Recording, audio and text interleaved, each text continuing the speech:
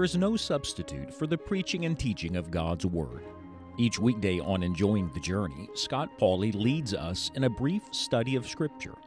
Today, on the Weekend Pulpit, we are happy to share a full-length Bible message given through Scott's Pulpit ministry.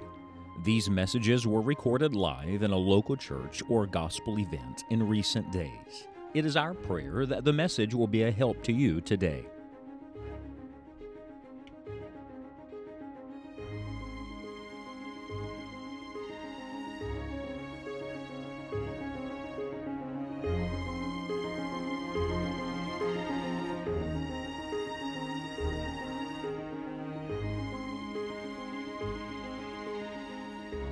Let's open God's prayer book. You know, some churches, they have what they call the prayer book. Look up here just a second. This is God's prayer book.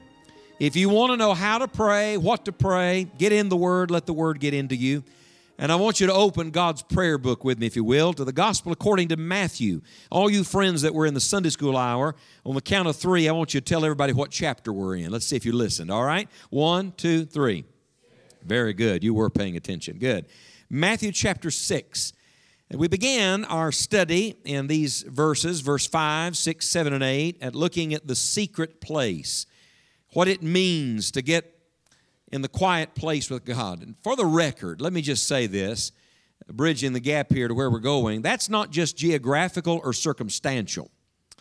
For example, there are times that on an airplane, I have had a meaningful season with the Lord.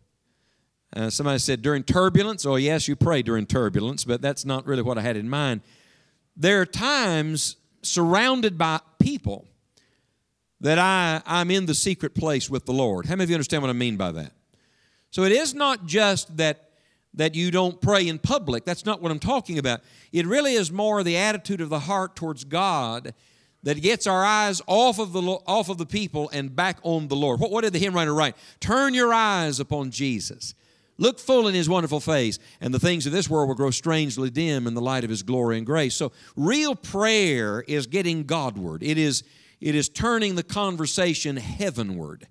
And so when you come to Matthew chapter 6, Jesus is the teacher. He was the great prayer, of course. He's the one who gives us the access to the Father to pray, and He's the great instructor in prayer.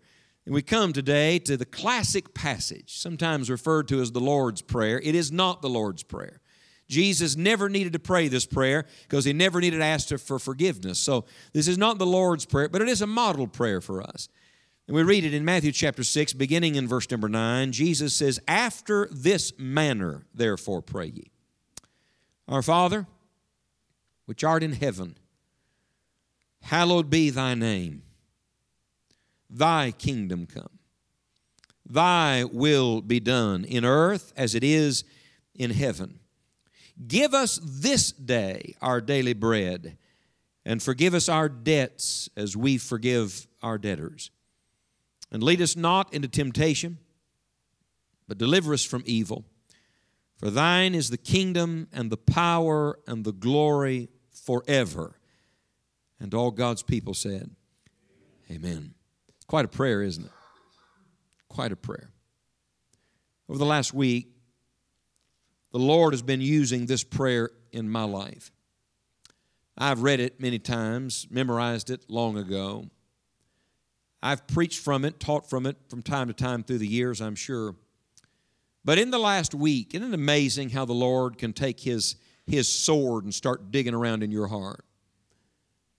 And the Lord's been using this prayer in my life. So I'm not just preaching at you this morning. When I finish preaching in just a few moments, I'm going to ask everybody in the room that's breathing to join me in a prayer. How many of you are breathing? Would you raise your hand? Good. If your neighbor didn't raise their hand, check on them real quick, would you please? In other words, if you're alive, I'm talking to you. Because if you're alive, the Lord has something He wants to say to all of us. I said to you 6 times in this chapter, the Lord uses this expression, in secret, and so you find lots of secret things here. We looked at the secret place. Let me talk to you for a few moments about the secrets of prayer. And really, when we use the word secrets, I don't mean it's something you can't know or that God has hidden. In fact, it's the exact opposite. It is the open secrets of the Word of God. Look, please, when we say it's the secrets of prayer, we mean by that that only Christ can reveal it, and sadly enough, very few people discover it. In fact, if you ever meet somebody that really knows how to pray, you'll know it. They won't have to tell you. And I don't mean to be spooky or mystical, but the reality is sometimes you get around people and you don't even hear them pray, but you know they pray. How many of you know what I'm talking about? I'm thinking of a man right now. Every time I get in his presence, we don't even have to pray together. Every time I get in his presence, I sense that this man has been in God's presence. And it makes me hungry. Not just to talk to this man. It makes me hungry to want to find a place somewhere and talk to the Lord. It's an amazing thing, you see, when you get around people who've discovered the open secret to God's great blessing. They found the keys. What do keys do? Keys give you access. Keys open the door. Keys make the way plain. Look, so many of us have stayed out in the vestibule when the Lord says, look, I'm inviting you all the way in. Come on in to the inner chamber. Come near to the heart of God. The prodigal didn't have to stop on the porch, praise God. He got to come all the way into the house.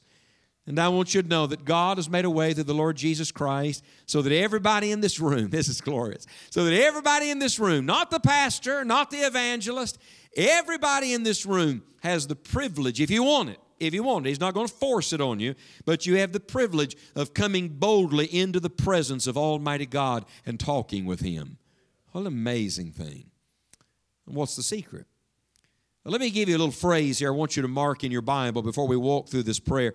I want you to mark in verse number 9 this expression, in heaven.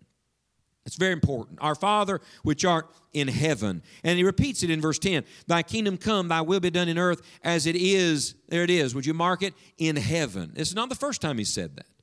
Matter of fact, remember this is part of a larger sermon. Back up to the end of chapter 5 just a moment. Notice how the previous chapter ended.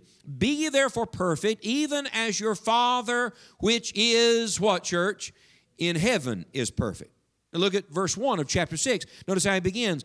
Take heed that you do not your alms before men to be seen of them. Otherwise, ye have no reward of your Father, which is what? In heaven. Sounds to me like this is one of the keys. May I say to you, just as an entry point this morning to these secrets of real prayer, that prayer has less to do with earth and more to do with heaven. How many of you, look at me just a moment, how many of you have someone or something on your heart that you're burdened about, troubled about, concerned about, some need? Would you raise your hand, please? All right?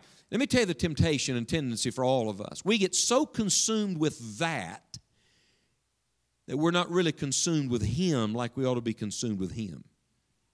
In fact, look please, this thing, this person, they can be God's prod to you that drives you to God. Lincoln said in the heat of the Civil War, he said, I have been driven to my knees many times by the realization that I had nowhere else to go. Sometimes God just gets you to the end of yourself so there's nothing else you can do but pray. But if you're not careful, here's what will happen. Even your prayer life will be so consumed with earth that you miss the great objective of prayer. What is the great objective of prayer? It is to find out what the God of heaven wants.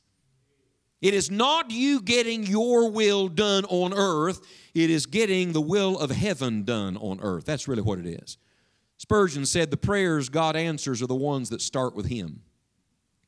What did he mean by that? He meant by that, you don't think up what you want and bring God your laundry list and treat God like you're Mr. Fix-It or like some slot machine. All right, God, this is what I need from you today. Instead, you come humbly and honest to Almighty God and you say to the Lord, Lord, I'm going to lay out myself and my needs to you, and then I'm going to believe that you are more than able to meet all of these needs and much more besides.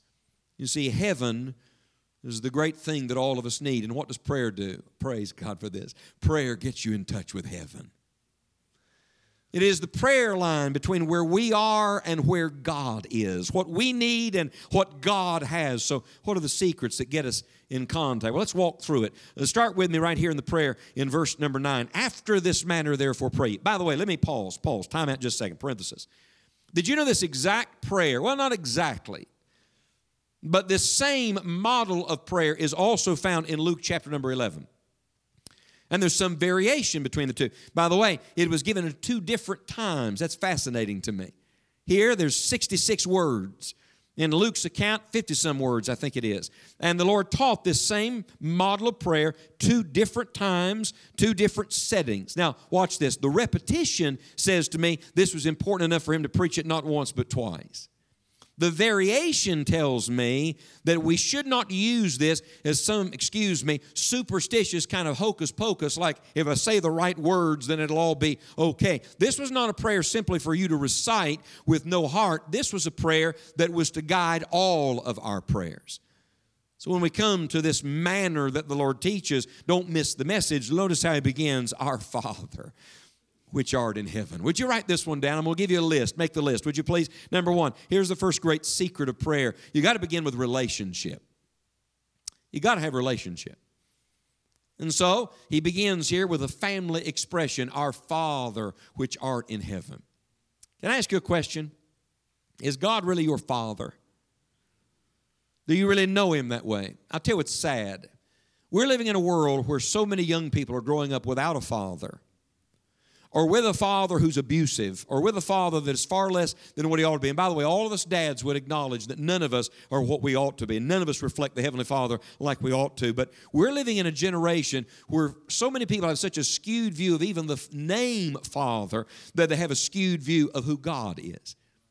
Now, I say to you, the Heavenly Father is not anything like earthly fathers. No, He's the perfect Father.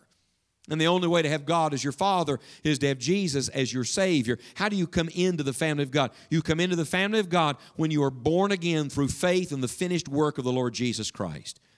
There is no other way of salvation. Now I ask again, is God your Father?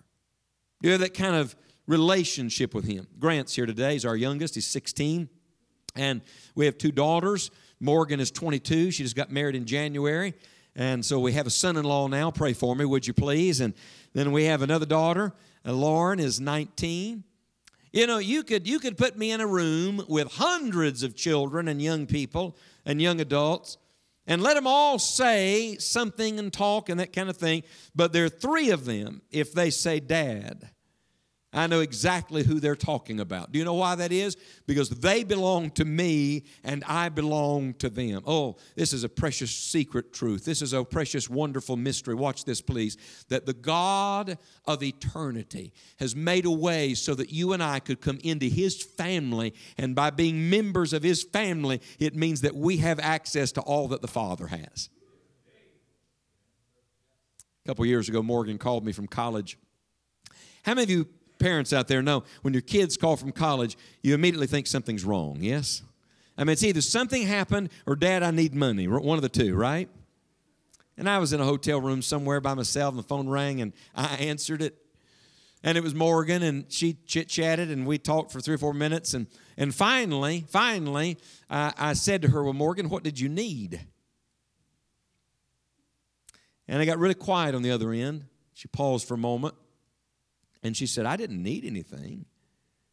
She said, I just thinking about you, and I just want to call and talk to you for a minute. Tell you I love you. We finished our conversation, and I hung up. I'm alone in a hotel room. And the moment I hung up, the Holy Spirit said to me, don't you know your Heavenly Father would like that every now and then? Father, I didn't need anything. I just want to tell you I love you. I'm just really glad to be in your family. I don't know why you made it so I could be one of your children, but I sure am glad you did. When was the last time you had that kind of communion with the Heavenly Father? Not just relationship, but fellowship. Paul wrote to the church at Galatians and he talked about the Holy Spirit living inside of us and crying out, Abba, Father. It's one of the most tender, precious terms in Scripture. It is a term of real intimacy and endearment. It's still reverential, but it's in intimacy and endearment to God. Look, do you have that kind of relationship with a Heavenly Father? You understand we're members of a greater family? Look around you just a second. Don't look at me. You can't look at me. Everybody look around you. Look at those people sitting around you. You see all those people? Aren't those nice people? Look at them just a minute. You know what you're looking at? Those aren't just church members, church attenders. Those aren't even just friends. How many of you are saved? Would you raise your hand? If you are saved, you are looking at brothers and sisters. That's what you're looking at. By the way, we ought to get along with each other. We're going to that Father's house for a big reunion soon. We're going to be there for a long time together. So the reality is, God's people need to start thinking in terms of family and in terms of father. Look at the verse just a minute. This relationship is not just a family relation, meaning our Father, but look, it's a faith relationship. Our Father which art in heaven. Look, please. It gets this view, this perspective of God, that God is above all, and God is greater than all, and God sees all, and God knows all, and God can do all. And I'll tell you what happens to most of us. We get stuck down here where we're living. We get stuck. Some of you are stuck. I don't know a handful of people in this room. But some of you are stuck in something that happened to you this week. Or maybe something that happened to you long ago. You're stuck at something you can't get over. You're stuck at something in your mind. You're stuck in something with your family. You say, I just can't get out of this rut. I can't get out of this place where I am. I'm going to tell you how to get out of it. You ready? Stop trying to get out of it and get your eyes back on the Lord. Because only heaven can get you through earth. Only the Father, whose ways are higher than our ways, whose thoughts are higher than our thoughts. Only the one who sees from his vantage point in heaven the end from the beginning, who knows everything. Only that God is able to meet the deepest need of your life. You want to get your prayers answered? Then come to God on the basis of the finished work of Jesus Christ, and by the Holy Spirit that lives inside of you, say, Our Father which art in heaven. That is the entry point of all true prayer. When you come to God, don't just launch into, Dear God. No. Our Father. By the way, did it ever dawn on you what a tender expression that is? It's the word Jesus used for the Father. In the garden, he cried, Abba, Father, Papa. And now he gives us that title. Now he gives us that term. Now he gives us that access. Do you understand that through the Son, you have access to all of the riches in glory that belong to your Heavenly Father? Let me ask you something. Why are we living like a bunch of paupers when our Heavenly Father owns the cattle on 1,000 hills and holds the whole world in the palm of His hand? I say to you, we must go back to beginnings, to relationship. That's not all. Look at our verse again. Our Father which art in heaven, hallowed be thy name. Thy kingdom come, thy will be done in earth as it is in heaven. Would you write down a second little secret? You want to get to God, number one, there's got to be relationship. Can't skip it. But number two, there must be reverence. That's really what you find here, reverence. Matter of fact, would you do something? I want you to take your pen, and I want you to underline one little tiny word, but it means something. It's very important. There's a divine order and a priority in it. I'll emphasize it. You underline it. Ready? Hallowed be thy name. Thy kingdom come. Thy will be done in earth as it is in heaven. Did you ever notice it was thy that begins the prayer and not my? We get pretty selfish in prayer, don't we? You know what's ironic? In the one thing where we think ourselves to be most spiritual, we pray. We actually reveal how truly carnal we are. Listen to yourself pray. All right, Lord, I gotta hurry up and tell you my list. Don't you know God already knows your list? And we start telling God all that we think we need. I'll tell you, my experience has been this, that oftentimes my felt needs are not my real needs. Now, everybody in this room has needs. It may be marital, financial, your kids, emotional. It could be spiritual. It could be physical. I don't know what your needs are. Everybody in the room has got needs. But I'm going to tell you what I've discovered. Many times, what we think are our greatest needs are not really our greatest needs. They're the fruit things, not the root things. And only true prayer can get you to the real need. You say, well, what helps me understand that? Only one thing. Look, please. You got to get your eyes off of yourself and on God alone. And I love this. When Jesus begins his prayer, he does not begin with our request. He begins with the Father's reverence. Look at the three things that he says here. Our Father which art in heaven, hallowed be thy name. What is this? This is honoring God. I think sometimes we just rush into prayer. Now, don't get me wrong. You can pray in a moment's notice. You can cry out the shortest prayer on earth. Lord, save me. Lord, help me. Sometimes you don't have any other time to pray anything else. But I think sometimes in our prayer, we have become so mechanical, we are religious robots going through the motion. And so we go through our little prayer that we say all the time, but there's no real heart in it. Let me tell you how to begin. Begin by thinking about how glorious and great and good your Heavenly Father is. Hallowed be thy name. You don't come on your own merit. You come on the merit of a God who is gracious, who allows you to come into His presence. What does the name do? Oh, the name is the access to everything. It's what brings the authority. It's what brings the power. It's what brings the riches. Honor the name of our great God. Did you know the word hallowed is only twice in our Bible? You can take your whole English Bible and read it from cover to cover, and you'll only find the name hallowed twice. Here and in Luke 11, and both times it's connected to God in prayer. Both times it's connected to the name of the Lord. It literally means that in our mind, the Lord must be so separate, so apart, so greater than, watch please, that it defines everything else we're about to ask Him to do. Look at the next one. He says, hallowed be thy name, thy kingdom come. Thy kingdom. What's this? This is hope. This looks to the end, to the future. You know, our prayers so often are in the present, because whatever's staring us in the face today, I got to get this right now, Lord. I need this right now. And this is fascinating to me. Before He gets to give us this day our daily bread, this day, He goes all the way to the end. Thy kingdom come. What is the last prayer of the Bible? What is the last prayer of the Bible? It's found on the last page of the Bible, Revelation 22. You know what it is? Even so, come quickly, Lord Jesus. Let me just tell you something. That prayer will purify all the rest of your prayers. I'm going to tell you why. Because there's some things you won't ask for, there's some things you won't want, and there's some things you won't worry about when you get a view of eternity. In the end, some things just don't matter. Dear Lord, I just want to see you. When was the last time you prayed that? I mean, seriously, let's just pause a moment. When was the last time you said to God, not, dear Lord, I want to get out of this mess? That's usually what we pray for, isn't it? When was the last time you said, Lord, I can't wait to see you? Could today be the day, Lord? Could this be the Lord's day? When was the last time you looked at a cloud and thought, Jesus could step out on that any moment? We don't even live that way. You know what prayer does? Prayer makes you God conscious. Prayer lifts you out of time and into eternity. Now, you know, we live in time. I know what time it is right now. I know what time your pastor normally stops preaching on Sunday morning. How many of you are glad I know that time? I ask, just so you'll know. I know about what time I'm going to be done preaching today. I know what time tomorrow I have to catch a flight. I know what time on Tuesday I have a meeting. I live in time. How many of you have a schedule this week? You got something scheduled this week? Yes? Appointments? We live in time. Watch this, please. God doesn't live in time. Time lives in God. God holds time in the palm of His hand and looks at all of it.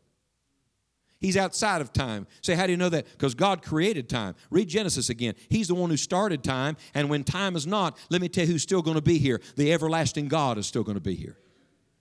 What does that mean? It means that some of us who are stuck in time and can only see this little blip where we're living right now don't have the full perspective, but there is a Father in heaven who sees it all, whose kingdom is coming, whose Christ will be reigning, and that thought ought to clarify everything we ask our God to do.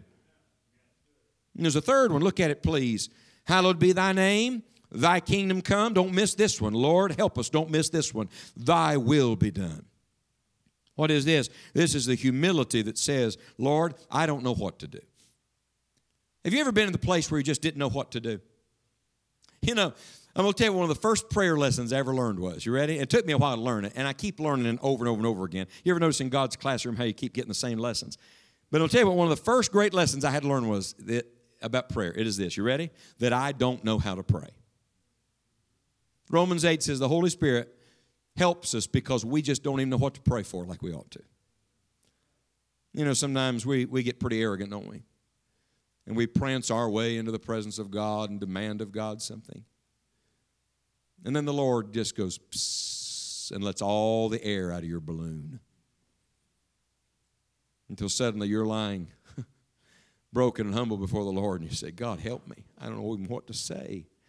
I think the Lord says, good. I've been waiting for you to get there for a while. See, look, please. The end of you is the beginning of Him. As long as we know and we think we got it figured out and we can fix it, and dear God, I just need a little help today so I can take care of this. Look, you're not living in the power of God. But when you can come to the place where you say, Lord, not my will, but thine be done. Does that sound vaguely familiar to anybody? It was the prayer Jesus taught at the beginning of His ministry. It was the prayer He prayed Himself at the end of His ministry in the Garden of Gethsemane. He didn't just teach it, He lived it. Dear God, help us not just learn it, help us live this prayer. Thy will be done, Lord.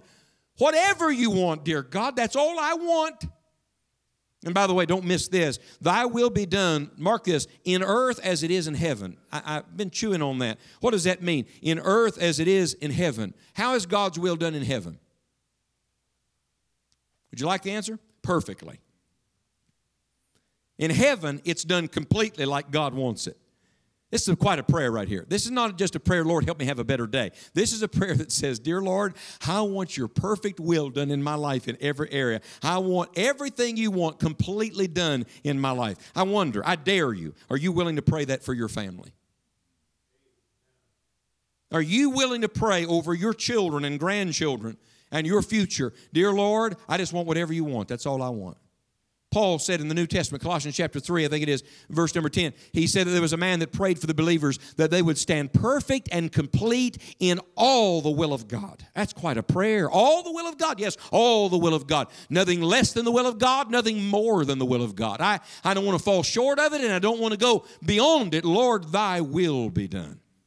What is this? This is viewing God with reverence as we ought to in prayer. You want to get your prayers answered? Number one, there must be relationship. Number two, there must be reverence. Let me give you a third one. He brings us now to the requests. Matter of fact, I can prove it to you that they're requests. Look at it, verse 11. Give us this day our daily bread, and forgive us our debts as we forgive our debtors, and lead us not into temptation, but deliver us from evil. Would you mark in your Bible in verse 11, 12, and 13, us, us, us. Do you see how he moves from thy, thy, thy to us, us, us? So we get near God, and we get the right view of God, and then we are ready to bring our petitions before the Lord. I love the fact he uses the plural. Because he's not just praying for himself, he's teaching us to pray for one another. Hey, you know that family member you looked at a minute ago, that brother or sister in Christ across the aisle? They need your prayers this week. The kindest thing anybody ever does for me is pray for me. Ever. And I meet people across the country who say, I just want you to know, I pray for you every day. I want to tell you, that means more than any amount of money anybody could ever put in my hand. Because I know something. When those people are praying for me, that gives me access to all that God is. Don't you think we've had enough of what men can do for us? Don't you think we need to see what God alone can do for us? And so he brings us here to these great requests for us and for those that we love. What are they? Look at them. They're all three daily things. First of all, daily provision. Give us this day our daily bread. Why would he use that expression? It's a reminder that every day we're dependent on the Lord. The children of Israel every day had to go out and pick up fresh manna, and it had to come down from heaven. And it's a picture, a symbol of exactly the way God designed the Christian life to be lived. You can't live a single day without the Lord. What is today, church? What is today? I didn't hear you. What is today? Sunday. What is tomorrow, church? You sound excited about it too. That's good. Monday. Watch this, please. You need God on Sunday? Oh, yes, preacher, we're going to church today. No. You need God on Monday. You need God on Tuesday. You need God on Wednesday. Listen to me. Every day must be a day of dependence on God. You want to start having better days? I'm going to tell you how to do it. You ready? No formula, no equation, no 7 steps to success, no self-help talk for the morning. I'll tell you how to do it. Every morning when you wake up, before your feet ever hit the floor, before you ever get out of bed, before you speak to anybody, and certainly before you reach for your mobile device and start surfing the internet, stretch yourself out on your bed and make that bed an altar and look up to heaven and say, Father, I give myself to you today, and I take from you all that you have for me this day. Help me today. I can't do anything without you, but with God all things are possible. I'm leaning on you, Lord. And I tell you, you start every day that way, and every day you will see the divine provision in your life. Every day. And that's not all. Keep reading. Give us this day our daily bread, and forgive us our debts as we forgive our debtors. So I not only need daily provision, I need daily pardon. Are there any other fellow sinners in the room today? I'm just curious. Any other fellow sinners here? I like what Moody used to say. He said, keep short accounts of sin with God. You know what we do? We get a long ledger running. And it goes for days and weeks and sometimes months. By the way, that's how people get thoroughly backslidden and out of fellowship with God. And then we wait for the revival meeting to roll around, the tent meeting to roll around, and we say, now let's all get right with God. Let me tell you how to get your prayers answered on any day that you need to get your prayers answered. Stay close to God every day. You want to know how you can pray on your worst day? Pray every day. The prophet said, your sins and iniquities have separated between you and your God. May I ask you a personal question? Is there anything between you and God right now? Anything?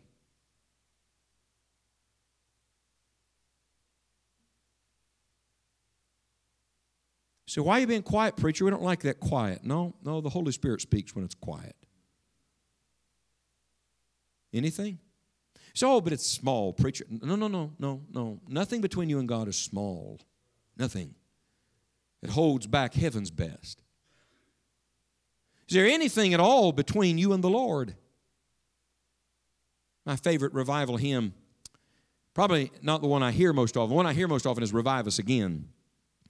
But my favorite revival hymn was written by the son of a slave. His mama was a slave. His daddy was a free man. He could have gone out free, but he loved his mother so much he stayed with her. He was raised as the son of a slave woman. It was a good thing because she knew Jesus, and she led her boy to God. He went to Philadelphia to go to college, and while he was there, he got a job as a janitor in a big downtown church in Philadelphia. His job was to sweep the steps and keep the doors open, keep things clean. All those fancy people, Philadelphia, coming to church with their nice Sunday clothes on. They didn't think too much about that fella until a few years went by, and he became the pastor of that church. Can you imagine that? And one day, as the pastor of that church, that dear Christian man took out a pen and a piece of paper and penned the words that are my favorite revival hymn. They go something like this: nothing between my soul and the Savior. Not of this world's delusive dreams. I have renounced all sinful pleasure. Jesus is mine. Let nothing between. You know what Jesus is saying here? You want to get your prayers answered? Then get all the junk out of God's way. Dear Lord, I don't want anything between me and you. I don't want anything between me and somebody else. Forgive my debts as I forgive my debtors. I want to be clean and I want to be right. I need not just daily provision, I need daily pardon. Every day I need my sins forgiven and my heart cleansed and my fellowship renewed with Almighty God. Let me point something interesting out. Notice how it immediately leads into the next one. And. Excuse me, kids, for using a dirty word on Sunday. Even the conjunction means something. The conjunction is a revelation. Look, please. It doesn't stop with getting forgiveness. Look at it, verse number 13. And lead us not into temptation, but deliver us from evil. Do you see how in verse number 12 he's dealing with his past sins, but in verse number 13 he's asking God to keep him from future sins. Let me let you in a little secret. You'll know you're really getting right with God when you don't want to go on sinning. People say, God will forgive me. Friends, God forgave everything at the cross of Jesus Christ, but you won't experience that forgiveness and cleansing and fellowship until you stop making excuses for your sin and blaming somebody else for it and presuming on the grace of God, and instead have an attitude of repentance that says, dear God, I not only want to get right with you, I want to stay right with you. And so what does he pray in the third us here? Would you write it down? He prays for daily protection. Lord, lead me in the right way and deliver me from evil. Keep me out of sin, Lord. Keep me away from what I ought to be kept away from. Do you know repentance is not an event, it's a way of life? It's a life of repentance. For example, somebody in this room doesn't know Christ as their Savior, and they repent of their sin, and they believe on Christ, and somebody says, praise God, they've repented, and they believe the gospel, and they're saved. Wonderful. But let me give my testimony. May I give my testimony? I got saved 40 years ago. I was 5 at the time. I was not a murderer or a drug addict at 5 years of age. Did I repent and believe the gospel? Yes, I did. I understand more about that now than I even did then. But there was a moment when I looked to the Lord. I turned away from me and to Jesus, and I put my faith in Christ and Christ alone. But I'm testifying now. I've done more repenting since I was saved than I did when I got saved. And let me remind you, he's speaking to his disciples. It's not just a bunch of lost people that need to repent. God's people need to repent. And it's not just a one-time prayer you pray on Sunday every week. It is a life of repentance that says, Dear Lord, I want to stay in fellowship with my Heavenly Father. What are the secrets of prayer? Well, first, there's relationship. Then there's reverence. Then there's request. And then, number 4, don't miss this, there's a recognition. Notice how the prayer ends. For thine is the kingdom and the power and the glory forever. Amen. I don't know why this is. That we almost think of the end of our prayer as like a tidy way to wrap it up. How do we end our prayer? Let's all say it together. Ready? In Jesus' name, amen. And honestly, we almost start using that like it's the way we sign off. Could I remind you, that is just as much prayer as everything you prayed prior to that? In fact, that is the exclamation point on everything you prayed to that moment. That every word of prayer matters. And look, nothing is incidental in Scripture. This is providential. When you come to the end of this prayer, He is giving you some things to recognize that are almost like the filter to everything you've prayed. You ever see a funnel? Look here just a second. You ever see a funnel? Everything comes down to one point. I love this. Where does God bring us back to? He doesn't leave us with our daily bread. He doesn't leave us with our debts. Praise God for that. He doesn't leave us with our temptations. He doesn't leave us with the thought of evil. Where does He bring us back to? He brings us all back to God. True prayer always begins and ends with God alone. And when you come to the end of the prayer, what is the great recognition? Well, let's just walk through it for a second. Look at it. Thine is the kingdom. What's he saying? Father, you're the king. Rule and overrule. By the way, it's a pretty good thing when your daddy's the king. Would you agree with that? Your heavenly Father, you have such access to, you're so close to, He is also so great and mighty and powerful. He sits on the throne of the universe and He rules over all. When you come to the end of your prayer, it ought to be with this recognition. Now, Lord, for everything I've talked to you about, would you rule the good and overrule the evil? You're in control. Rule over me now. Thy will be done. King, let your scepter be reached forth however it pleases you. Look at it. Thine is the kingdom and the power. Oh, I like this. What a recognition. Don't ever forget this. There is nothing too hard for our God. What does the prayer end with? It ends with this glorious recognition that nothing is too hard for our God. Some of you, right now, the thing you're thinking about or the person you're thinking about, you think is beyond the pale. It's probably not going to happen. Even when you pray for it, you're not really believing God for it. Could I remind you, Hebrews 11 says, without faith it is impossible to please Him. For he that cometh to God must believe that He is, and that He is rewarder of them that diligently seek Him. This week, I saw God divinely intervene in the life of a family member who spiritually has been struggling and do something that none of us could do. I've been praying for it for months, and this week with my very own eyes, I watched God do that. And I was reminded again that God Almighty is able to do anything, and there is nothing too hard for the Lord. Why do we pray when we don't even believe God's going to answer? Years ago, Pastor, I was preaching for Pastor Sexton in Knoxville. On a Wednesday night, he was out of town. I honestly, I have no idea why I even prayed this that night, other than that the Holy Spirit led me to pray it. We had a little anteroom, a little preparation room before the meeting began, and I was there getting ready, and I got ready to leave the room, and I paused to pray for a moment, and I remember saying to the Lord, Lord, would you save someone through this message? Now, remember, it's a Wednesday night. I don't know about here. We didn't have a lot of lost people come to the Wednesday night meeting. But I prayed sincerely, dear Lord, save someone tonight. I preached. I gave the invitation. People responded. We had a sweet time of prayer with God's people. Nobody got saved. And full disclosure, I forgot about my prayer. Pretty bad when we pray for things and don't even expect God to do it. Isn't that pretty bad? How many of you have ever been surprised when God actually did something? It's amazing how the Lord surprises us sometimes. Why should we be surprised? Whew. What a day of low expectations we're living in. The next day I came into the office, and one of the ladies in the office gave me a man's name. I did not know his name, phone number.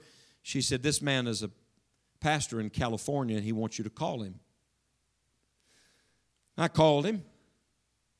He was so excited I could barely understand him for a moment. He was about to come through the phone.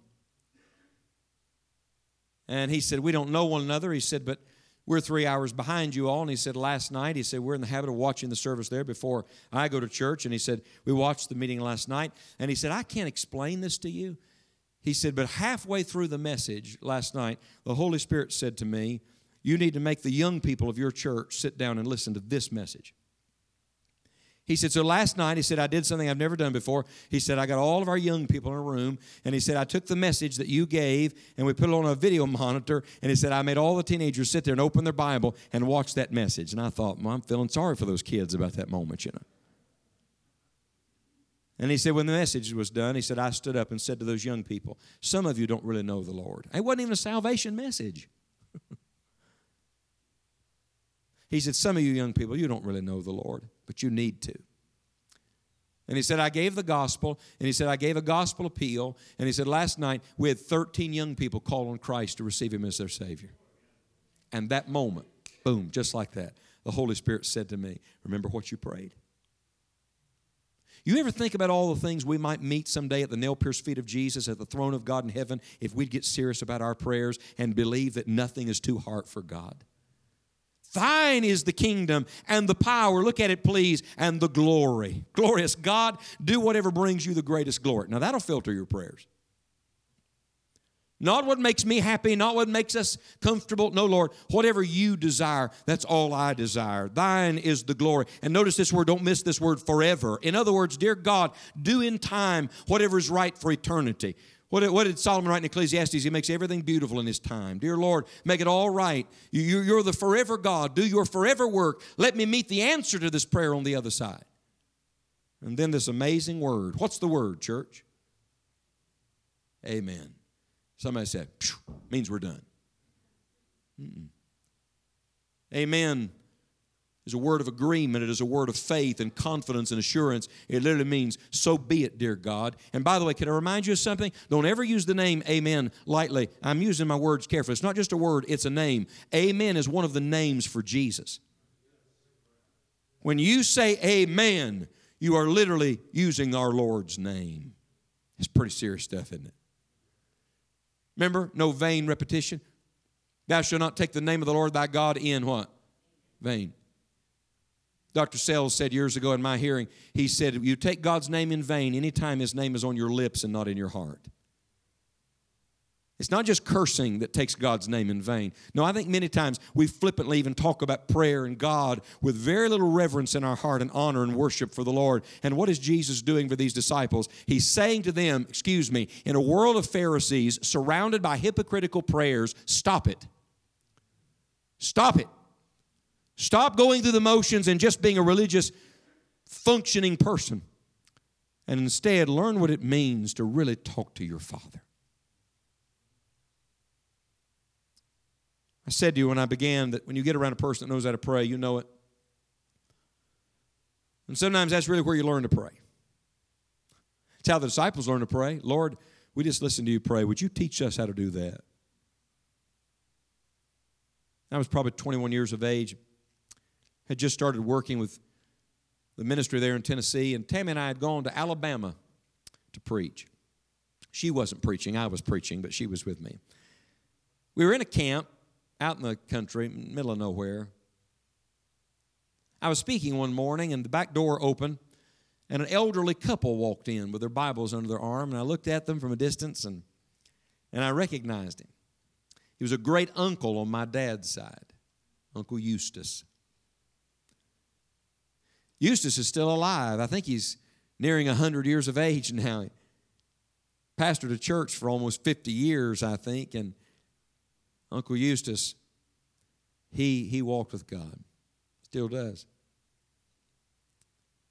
They sat on the back row until I finished my message and the service was done. And then they came up and hugged us, and they said, we don't live far from here. And we came over. We wanted to take you and Tammy to lunch and get acquainted with your new bride. And we went and had a meal together. And then he said, before I take you back to the camp, can I show you the old home place? And they drove us out in the country, down a little dirt lane to a farmhouse and a little farm that he had. And we walked around, looked at the garden and grape arbor and all that. And we had a good time. The ladies went in and sat down in the living room talking. And Uncle Eustace said to me, I want to show you something special. We went in the house, up a set of rickety old steps to a first landing. I remember the steps went on, we stopped, and there was a little door on the right, and he opened that door, and there was a little tiny room. When I say tiny, I mean it was small. There was one single bed, one twin bed, and one rocking chair. That basically filled up the room, and there were books and Bibles everywhere. And you could tell it was his secret place. He sat down in the rocking chair over by the window, and I sat down on the edge of the bed, and for about an hour, he just encouraged a young preacher. He helped me. By the way, friends, when you encourage one of these young people coming along behind you, you make a world of difference because you have a part in everybody they're going to encourage. Eustace helped me that day. I don't even remember all the things he said. I just remember that he really gave me some wise counsel and talked to me about God, and he helped me. But the biggest lesson was to come. We finished our conversation. I stood up and I said, Uncle Eustace, I've got to go. We've got to leave. And we had driven our car out, followed them out to the house. And I said, we've got to get back to the camp. And he said, okay, I understand. He said, before you go, he said, can we have a prayer together? Oh, sure, because that's the thing to do, you're supposed to pray. I remembered, I can see it in my mind right now. He got down on that side of the bed, and I got down on this side of the bed. And Eustace said to me, he said, why don't you pray first, and then I'll close the prayer. And I said, okay. I was 21, full of myself. And I launched into the most beautiful prayer you've ever heard in your life. I mean, it was a dandy. I really wish you could have heard it. It was nice. I mean, I said every flourishing thing about God I could think of. And I wanted him to hear me, I want him to think this young man really knows God. And I said amen, and it was quiet. And when I say it was quiet, I mean, it was so still, there was no movement, no sound. For so long, I finally opened my eyes. I thought he left the room while I was praying.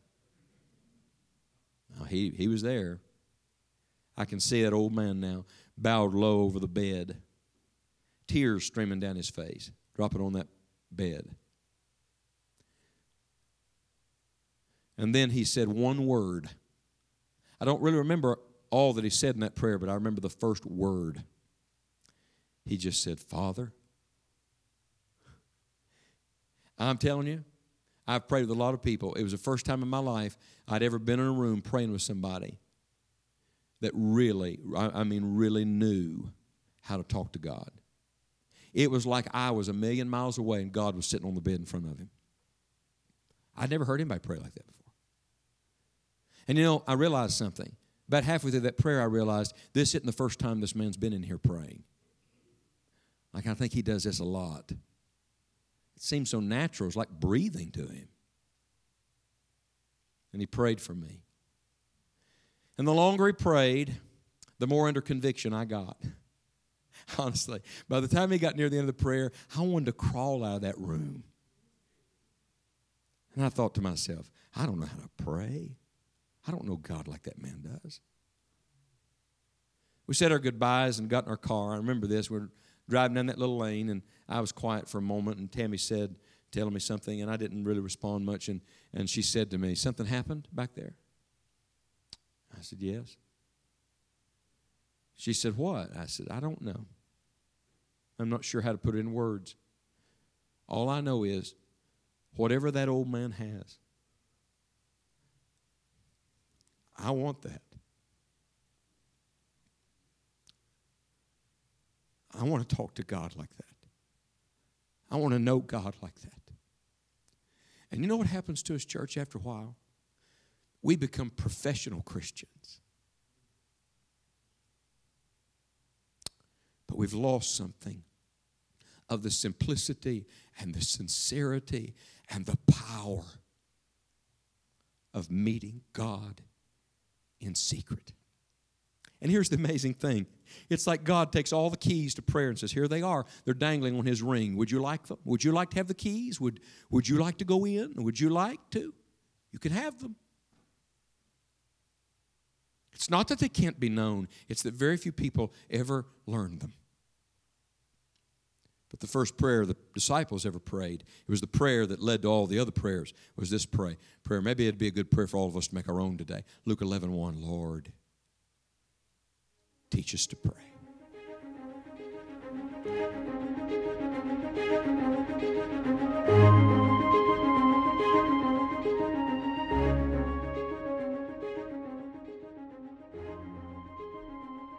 If this Bible message has been used of God in your life, or we can pray for you in some definite way, please contact us at enjoyingthejourney.org. We hope you will share the message with others who may also be encouraged by it.